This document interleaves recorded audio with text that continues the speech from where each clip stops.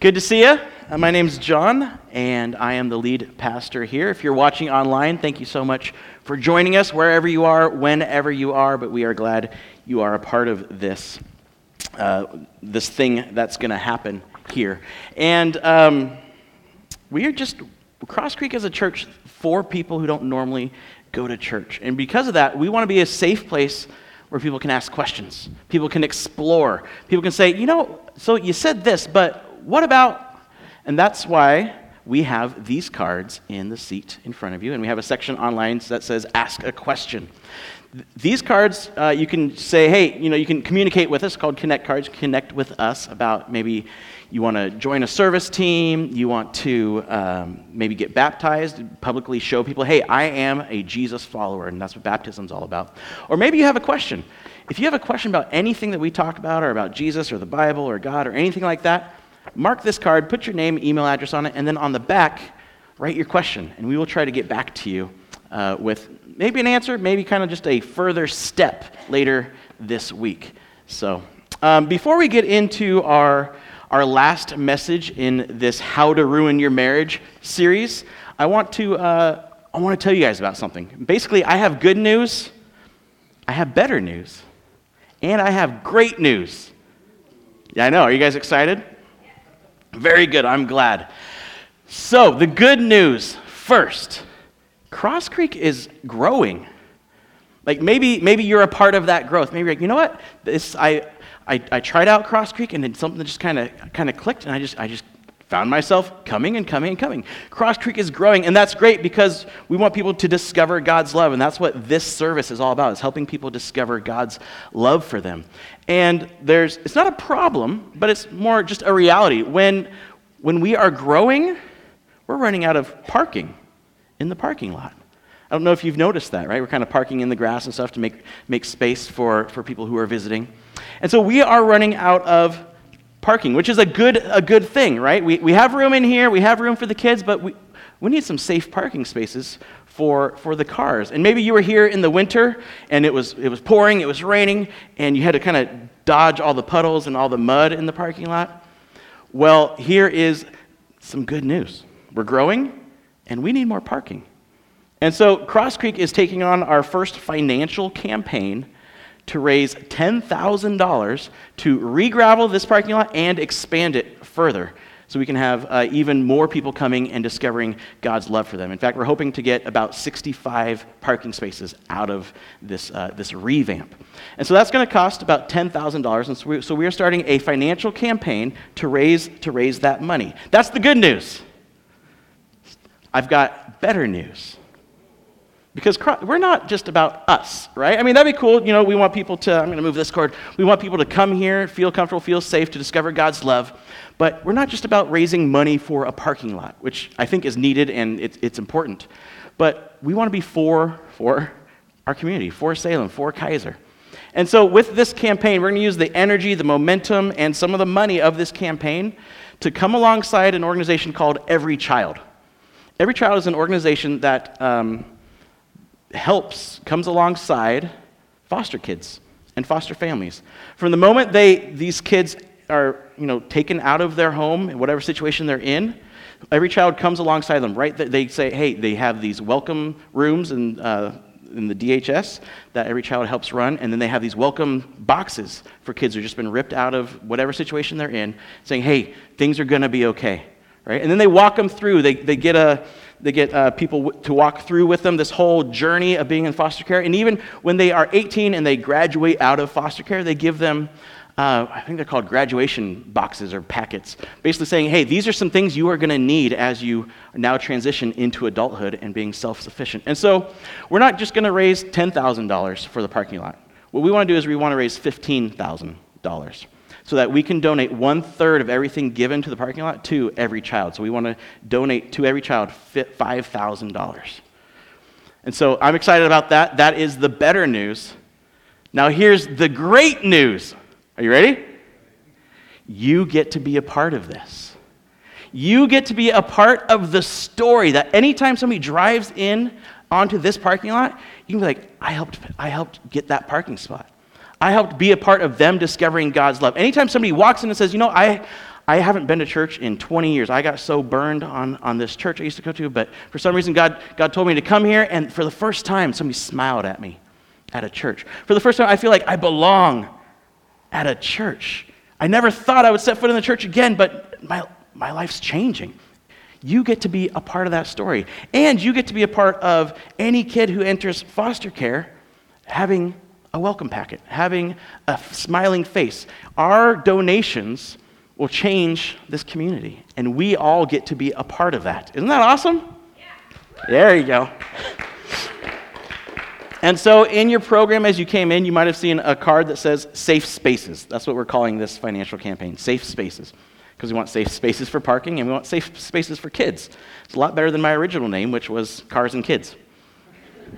That got voted down for some reason. So we're going with Safe Spaces. And on that card, you can see different levels of partnership that we're looking for that would get us to that goal.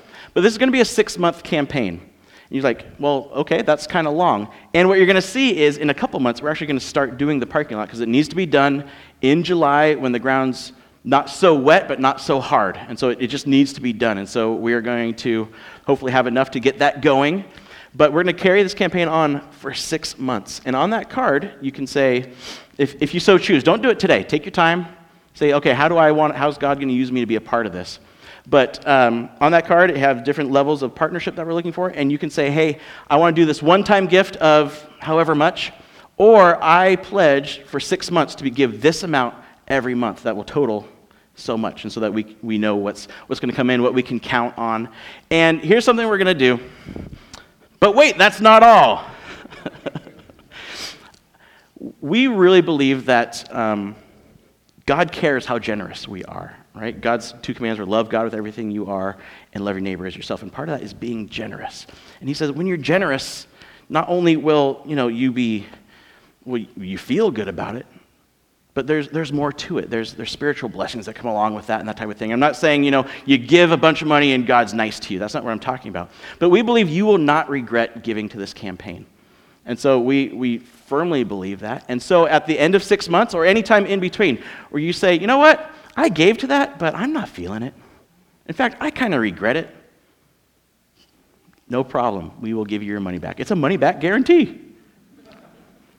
So there you go. Safe Spaces. If you're not happy with your investment, we'll give you your money back whenever you want it. I mean, within a year. I'm just kidding. But so there you go. Safe Spaces. We are very excited about what God's going to do and the fact that, hey, you know what? We need more parking. That's great. And we get to be a part of that. Not just, somebody footing the bill, but we all get to be a team in that. So thank you for prayerfully considering how you can be a part of Safe Spaces.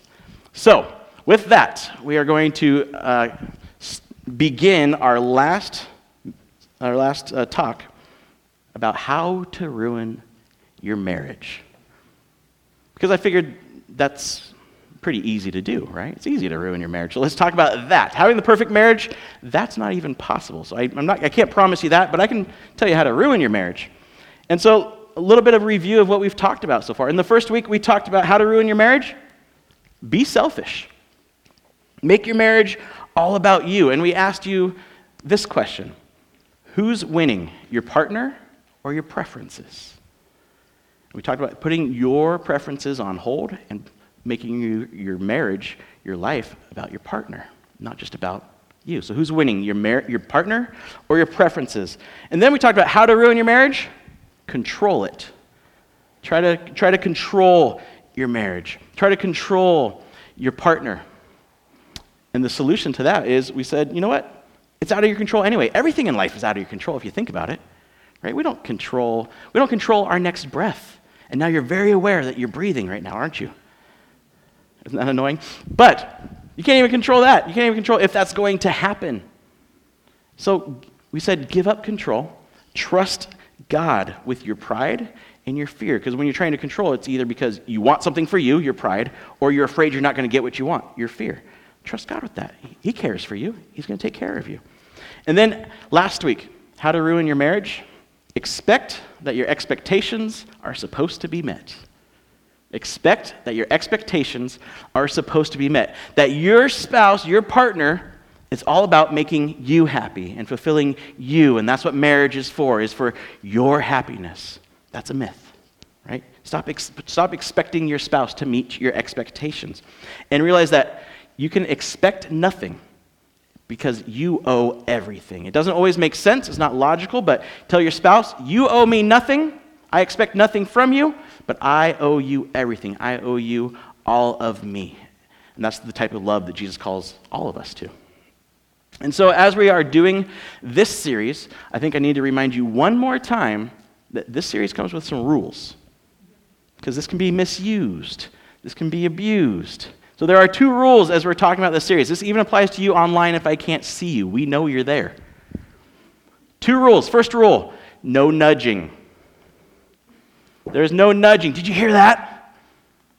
I was just talking to you about talking at you about this. Right? No nudging that person sitting next to you. It's not about them, it's about you. And on that same line is rule number 2. No saying, oh, I wish so-and-so could have heard that. Why? Because they're not here, but you are. The question is, what are you going to do with what you heard? Can you share this with somebody online maybe? Of course you can. But not because, oh, you're so messed up, let my pastor talk to you. No. Just if it's something that worked for you, maybe say, hey, I want to share this. But it's not, he's talking about them. No, I'm talking about you. Right? So we can just kind of wipe that away right now. And so this week, on our final week of this series, we're going to talk about one of the easiest ways to ruin your marriage. I thought we'd end with the easy one. Easiest way to ruin your marriage. It's subtle. It's very subtle. But it's deadly. It can even start before you're married. And it's kind of like cancer because it slowly eats away at your relationship. Slowly erodes your love, your commitment even, until your marriage is unrecognizable. And if you let it grow in you, it'll ruin every relationship you have, not just a married relationship. Well, what is it? So for our final and fourth how to ruin your marriage, hold on to hurts. Hold on to hurts. Refuse to forgive. Allow past pain to eat away at your current happiness. Allow past pain to destroy your future happiness. Now, if you've been married a while, or even dating long enough, you've been dating for 5 months maybe, you have been hurt in some way by your partner. You've been hurt. And chances are, because I know you, no, you don't, yes, I do, you've probably hurt them too. There are hurts in your relationship. And the awkward thing is you're sitting by each other right now, and you might both be thinking of the same thing. It'll get better, I promise. See, these hurts, they can be small. Right? They can start small, like, something is said jokingly that maybe hits a little too close to home. I've never done that ever in my relationship. Or, some priorities are misplaced or not agreed upon. Right? There's different priorities, and you kind of feel like, oh, they kind of put me second, and you have this hurt, maybe even from dating. Disagreements, misunderstandings that could have just been talked about kind of festered and grew, and they turned into fights. Something small could be something bigger. Right? You did or said something that humiliated them in front of somebody else in public. A promise was broken. A trust was betrayed. Something you thought they could never do, but they did. And now what? Maybe it's something that only comes up a few times a year, right? But when it does come up, it always causes that argument, always causes those hurt feelings to resurface. Maybe it's something that is in your face right now, every single day, and you have to just deal with it. And maybe it's even something you can't even put your finger on because it's been so long, but it's there. There's that resentment feeling, right? This holding on to something. And whatever it is there, and it is a hurt that is eating away at your relationship, one thought, one memory, one conversation at a time. Welcome to Cross Creek. But there's hope. There is hope. There is a way through it. There is a way to heal. There's a way to get back to what you always wanted when you first fell in love. The Apostle Paul calls it the way of love. And he describes it in one of probably the most famous passages on love. Maybe one of the most, one of the most famous passages in the entire New Testament. In fact, you probably had it read at your wedding. And after tonight, you're going to be like, why did we read that at our wedding? Maybe you've heard it at weddings, and you thought, oh, that's nice, sentimental, wishful thinking. That'll never happen because you know what relationships are really like, right? And here's what we're going to see in this famous passage that maybe you're already thinking of. Letting go of hurts. Letting go of hurts is a simple, consistent, and terrifying choice. Letting go of hurts is a simple, consistent, and terrifying choice. And we're going to see this in the book that we call it the book, it's a letter, of 1 Corinthians. It's in the chapter 13, 1 Corinthians 13, right? You had that at your wedding, didn't you? Your niece read it. It was cute because she kind of was nervous and she was shaking, right?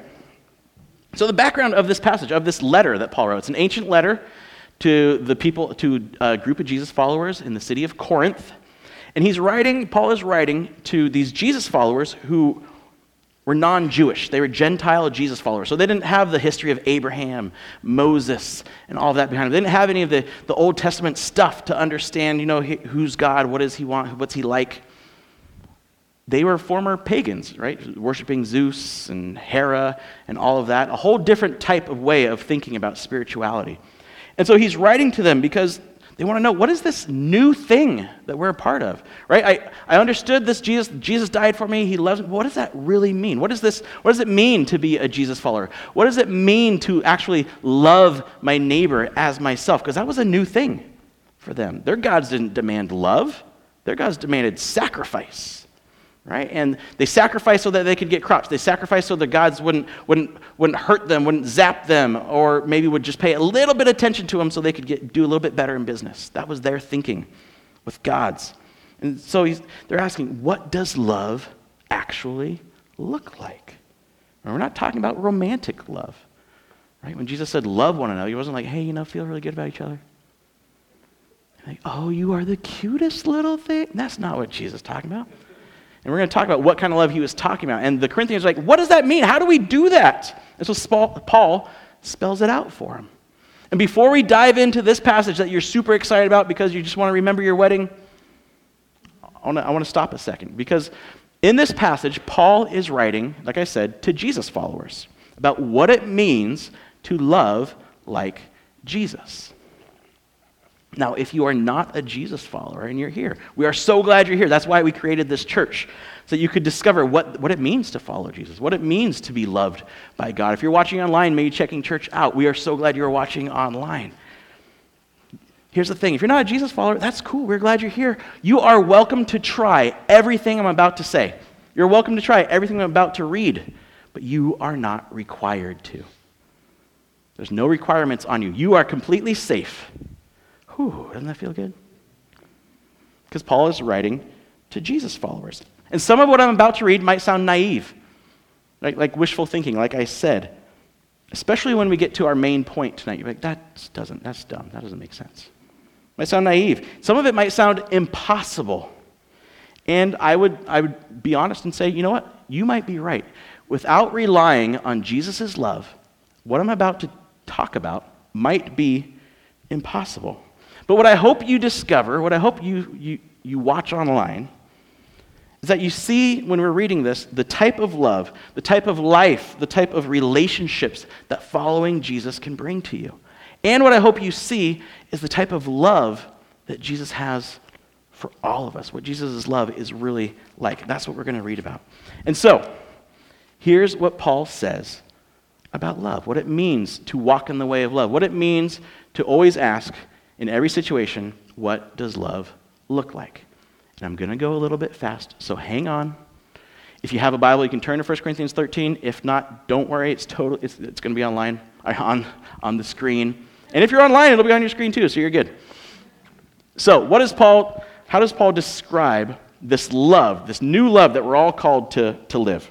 1 Corinthians 13, verse 1.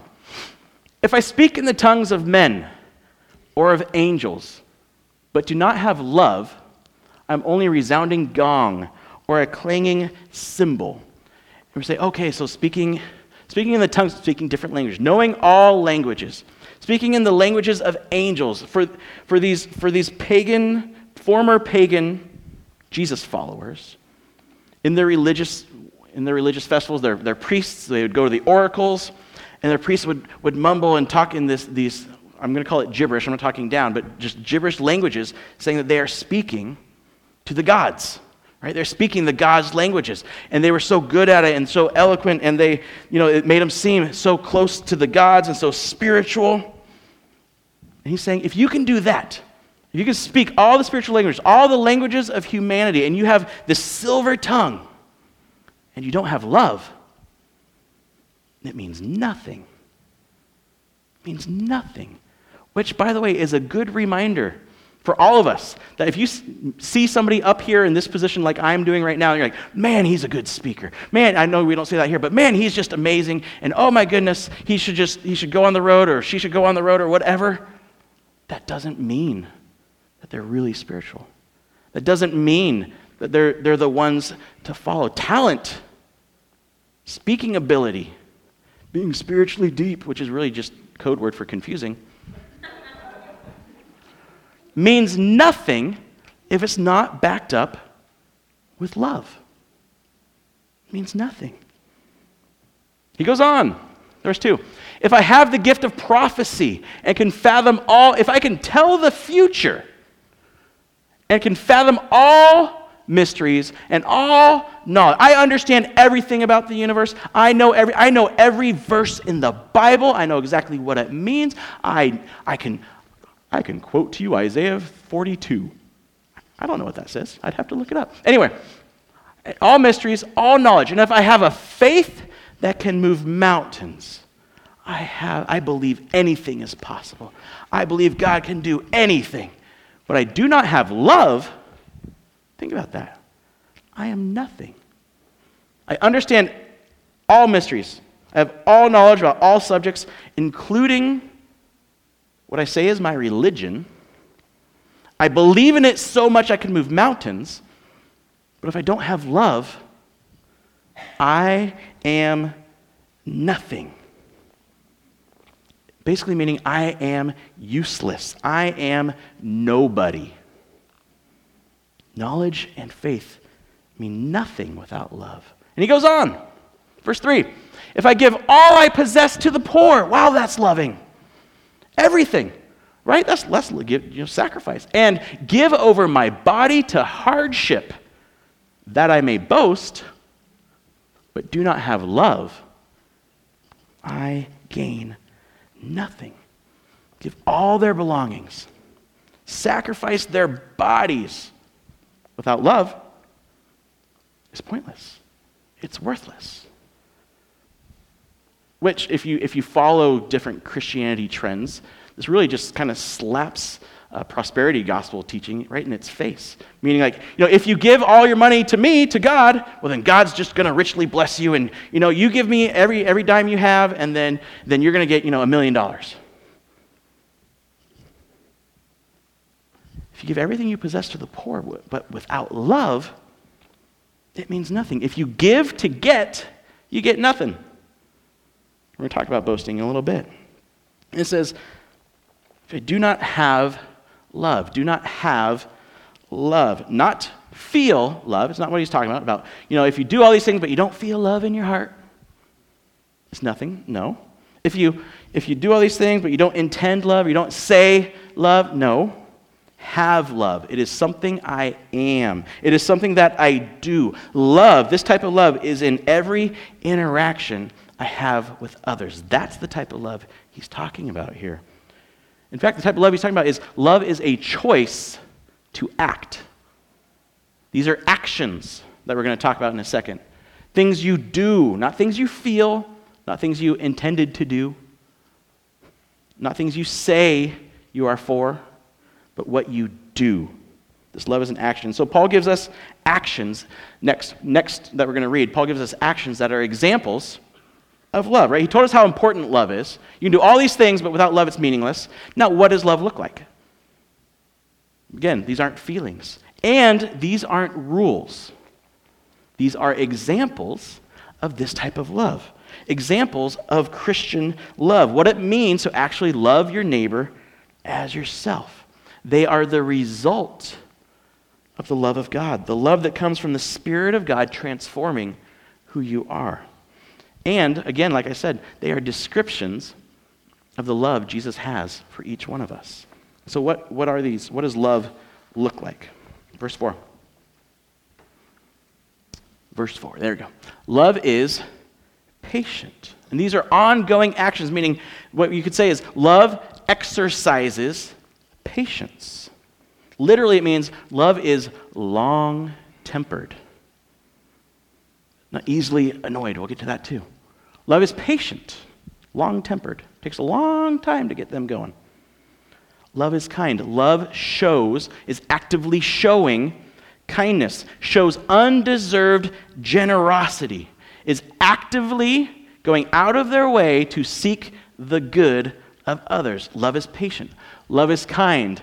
It does not envy. There is no resentment toward others that we don't have what they have, that we aren't what they are. There is no envy there. There's no comparing. Saying, oh, but if only I was like, but, well, I mean, obviously they're doing well. I mean, look what they did. There's no envy. Love does not boast. It does not boast. See, you know what boasting means? It means I'm so great that I don't need you. I am better than you. Look how good I am. You can offer me nothing. You to me, nothing. What you can offer is worthless. That's what boasting is. I don't need you. But love instead says, I will let you shine. This conversation, this relationship, this interaction is about you. How can I let you shine? I take a back seat and I let you be the star. It does not boast. It is not proud. It doesn't say, you and what you want are not as important as me and what I want. It does the reverse. It says, your wants, your needs are more important than mine. It's not proud. It does not dishonor others. Basically, it doesn't use others as objects to get what you want. You are not a source of me being fulfilled. You're not a source of me getting what I want. It does not dishonor them. It doesn't make them less than. It doesn't make them a tool or an obstacle. Basically, it says, if it dishonors you, if it makes you less than me, then I don't do it. If it dishonors you, I don't do it. It is not self-seeking. Meaning, self-seeking, failing to take others' wants and needs into consideration, just worried about yourself, seeking fulfillment for yourself. It is not easily angered, kind of like that long temper thing, right? Their first reaction, when maybe offended, which is, your choice, but offended, the first reaction is peace. Oh, somebody says something offensive to you, their first reaction isn't to fight, isn't defensive, their first reaction is peace. And if you want a little help on this one, get some better sleep and a better diet, because that tends to help with the long temper, right? So, not easily angered, and it keeps no records of wrong. Now we're getting a little bit closer to what we were talking about, right? Of letting go of hurts. It keeps no record of wrongs. It does not dwell on. It doesn't ponder. It doesn't give careful thought in the middle of the night or before your alarm goes off to hurts. It doesn't obsess about it. In fact, it doesn't hold on to hurts. Love doesn't hold on to hurts. Now, is your problem solved, right? No, we're not there yet, right? Now, love doesn't ignore the hurt. That's not what I'm saying tonight. Love calls it what it is. You hurt me. But it has a willingness to forgive. And that's probably the first step, that willingness to forgive. I want to forgive. It's not hoping to get even. So love keeps no records of wrong. Verse 6, love does not delight in evil, but rejoices with the truth. It's not glad when other people mess up. It's not glad when they fail at something, you're like, I knew it. I mean, look how they look at what they did. Look how they treated me, and now they're getting what they deserve, right? It doesn't rejoice in evil. It doesn't look forward to saying, I told you so. Remember, if you had just listened to me, well, then you wouldn't be in this mess. No, it rejoices when the truth is known. You say, no, this is reality. This is who this person is. So these things that Paul is saying are actions of love, are examples of love, are ongoing. They're an ongoing care for the welfare of others. Actions that cause us to identify with others, making their needs, their concerns, our priority.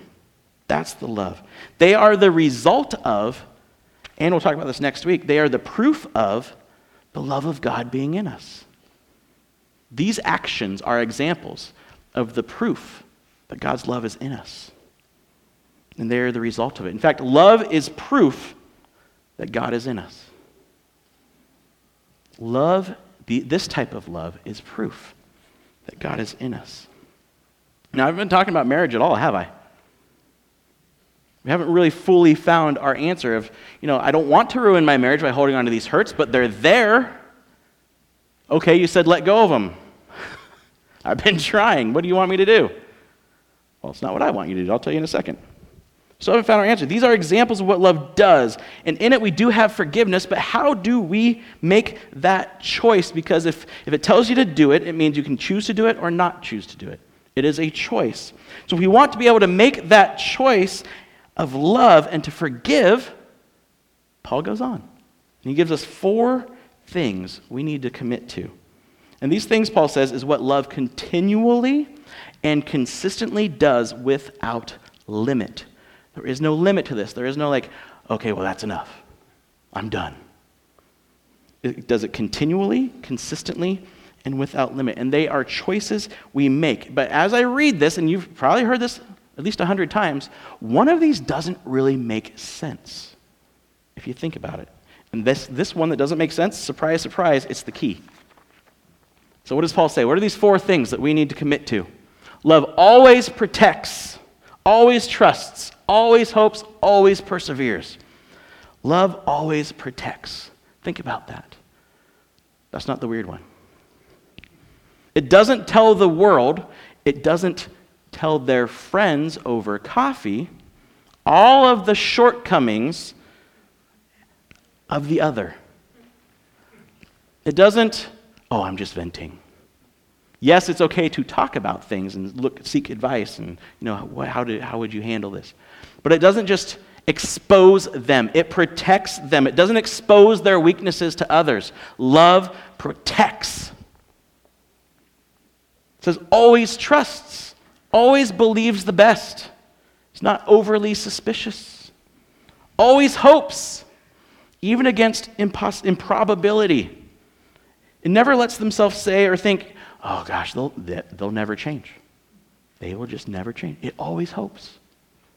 And it always perseveres. It never gives up on people. It never gives up on situations. Now, one of those, if you think about it, and don't just read it like, it's the Bible, I just have to, just read it and, that was nice. But actually think about it. One of those seems really naive because we think it has nothing to do with us. And it's this one. Always trusts. Love always trusts.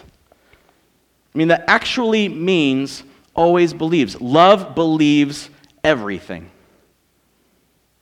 That sounds kind of naive, doesn't it? And doesn't that kind of depend on them? If they prove themselves trustworthy, I'll trust them. If they break that trust, well, then they need to earn it back. That's human nature, right? But always believes, always trusts. I'm no pushover. That's inviting them to walk all over me. But here's the choice we all have to make. And here's the key to letting go of hurts. In every relationship, not just your marriage, but in every relationship, you can either believe the best or assume the worst. In every relationship, you can either assume the best or believe the best or assume the worst. Believing the best, trusting them. It's trust. See, love defaults to trust. Love says, I don't know, but I trust you. Remember that? I trust you. It is a simple, but like I said, terrifying choice. Why? Because it leaves you vulnerable. If you trust them, what are they going to do with that? Well, they might take advantage. Always trusts leaves you vulnerable to hurt. But when given the choice to trust or not, to assume the best of them and their intentions, or assume the worst, love, this type of love Paul's talking about, this love of Jesus, defaults to trust and assumes the best of the other. Love consistently believes the best. Love consistently chooses to believe the best. You're like, okay, that sounds nice. Think about it. Jesus said, love your neighbor as yourself, right? That is the command of Jesus, right? My command is this: love each other as I have loved you. Love your neighbor as yourself. What does it mean to love someone like you love yourself? Well, when you mess up, in your intentions, do you assume the best of yourself or do you assume the worst? You always assume the best of yourself, don't you? You always give yourself the benefit of a doubt. Oh, and you might fight this way. Oh, I didn't mean to say it in that tone. My intentions were good. You're assuming the best of yourself. You're giving yourself the benefit of a doubt. That's not what I meant to say. That's not how I meant to say it. I meant to be home when I said, but it was unavoidable. I mean, see my side. You always see your side, don't you? Because you love yourself. You believe the best of yourself. You always know your intentions were good. Paul's saying, do that for others. Love others that way. Right? An example, tonight, when I get home and the kids are in bed, and I ask Liz, hey, how do you think that went? Which is a brave thing to do. She's going to tell me the truth. And if I did something weird, which happens, or maybe something fell flat, or maybe I repeated myself 5 times, she'll tell me. Now, I can choose to assume the worst. Oh, she doesn't think I'm that great. She doesn't love me. She would rather I was, a teacher, or she would rather, my wife doesn't even want to listen to I could take it that way, right? I could be defensive about it. I could assume the worst, or I could assume the best. She's trying to help me. She's trying to make me a better me. Right? She loves me enough to be honest, to maybe hurt my feelings that I'm not as great as I might think I am. So I could assume the worst, or I could believe the best. And when you apply this to forgiveness, it's a game changer. When you apply this to forgiveness, assuming the best, it's amazing. See, they hurt you in the past. You have been hurt. It's the truth. You've been hurt. Admit it.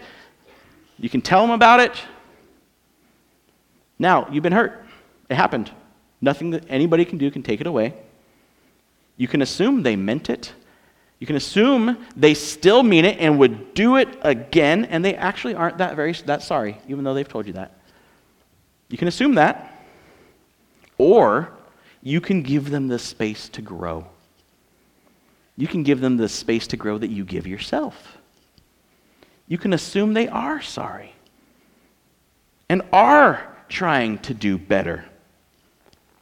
You can believe the best of them. You can choose to always trust. Will they hurt you again?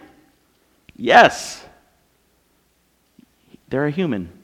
Will you hurt them again? Yes. And when you hurt them again, what are you going to do for yourself? You're going to assume the best of your intentions, aren't you? And hopefully you will apologize and you will commit to doing better. You'll say, I'm not perfect. I'm a work in progress. Paul's saying, give that to them. That's how you let go of hurts. So with every hurt, past, present, and future, because it's going to happen, you have a choice to make. Are you willing to choose to love them like you love yourself? Or are you going to choose to hold them to a standard that you don't even hold yourself to? It's your choice. And it's a choice you have to make before the next issue comes up. Right? Will you default, when the time comes, will you default to suspicion and hurt, or will you default to trust? So what I'm saying is this: choose to believe the best before you have to react with your worst. Before the emotions get high. Make a commitment now that you will choose to believe the best before all you have left is to react. Just knee-jerk reaction with your worst response. And when you default to trust and assume the best, here's the thing. You know what happens? All the other things of love fall into place. If you're assuming the best, you are more likely to be patient with them. If you are always trusting, you're more likely to be kind to them. You're more likely to be humble. Maybe you don't know everything. Maybe you don't have all the facts yet. You're willing to wait and find out. And if you're assuming the best, you know what? You protect them. Love always protects. You protect them. Your friend says, oh, he's still not home. He's late again, huh? You could say, yeah, I'm so sick of this. I can't believe him, blah, blah, blah, blah. Or you could say, you know what? I don't know what's going on. He said he'd be home, and he's not, so something must have happened. Maybe he had to get gas. Maybe there's a big line. Maybe there's traffic. Maybe somebody needed something. Maybe his boss made him stay late. Oh, he's such a hard worker. Maybe he's just putting in those extra hours, and we'll talk about the priorities and that type of thing later, but, I trust him. When you love like this, when you assume the best, you have hope. Love always hopes. Hopes all things. You have hope in the relationship. Oh, she loses her temper again. That she tells you for the 100th time, I know. I'll take out the trash. I know, I'll do that. Maybe she loses her temper but apologizes. You could say, oh, there she goes again, trying to control me. Just like her mother. Or you could say, wow, she's making progress. Never saw her mom apologize to her dad. She apologized. You see and you look for the change. You celebrate progress over perfection, just like you do for yourself. Well, look where I was, now look where I am. Are you perfect? No, but you're still celebrating your progress, aren't you? You do that for them. And you persevere because you choose to see the good in them and know that your relationship is worth it. Because believing the best gives space for people to be their best. When you believe the best in somebody, you are giving them space to actually become their best. You're giving them space to fall down. It's okay to fall down because you do it. I do it. You give them space to fall down, but then you give them help and space and love to get back up and keep trying, keep progressing, keep transforming in the love of Jesus. So it's easy. It's very easy to ruin your marriage. But you don't have to. You can make a choice to love. Not that sentimental, flimsy stuff that got you all stupid-eyed in the beginning of your relationship. Right? That's not what I'm talking about. But that solid, gritty, meaningful, purposeful, life-giving, makes you both better kind of love. You can make the choice that your life and your relationship are not about you. You can put your partner first. You can trust God to fulfill your needs. You can experience the empowerment of the Holy Spirit in letting go of your expectations and choosing to serve your spouse. And you can enjoy a trusting relationship where both of you assume the best of each other. Think about it. Your kids can grow up in a home where they see real love in action, where they are so certain of the real thing that they can spot the imposter a mile away. That they don't settle for something that kind of looks like love because they know the real thing because they saw it in their mom and dad. They saw it in the relationship in their home. Maybe because they saw it in their grandparents' relationship. They will not settle for less than what they are made for. That's the kind of love you can have. So believe the best and trust God with the rest. Believe the best and trust God with the rest. It's cute, but it's true. Let's pray. Heavenly Father, thank you so much for your love.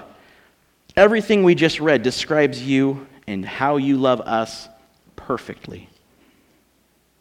Thank you for choosing to love us. Thank you for making us so that you can love us. Thank you for showing us what love is by dying for us and giving us new life through your resurrection. I pray that you will give us the courage to assume the best and to trust you, to choose to believe the best, to be patient and kind. Empower us. Show us your love this week so that we can show it to others. In Jesus' name, amen. Hope you guys have a great week. I hope you experience God's love and the love of his people. And next week we're starting our new series, Now. Go ahead and think about the Safe Spaces campaign as well. But great seeing you guys. Hope you have a great week. We'll see you next week.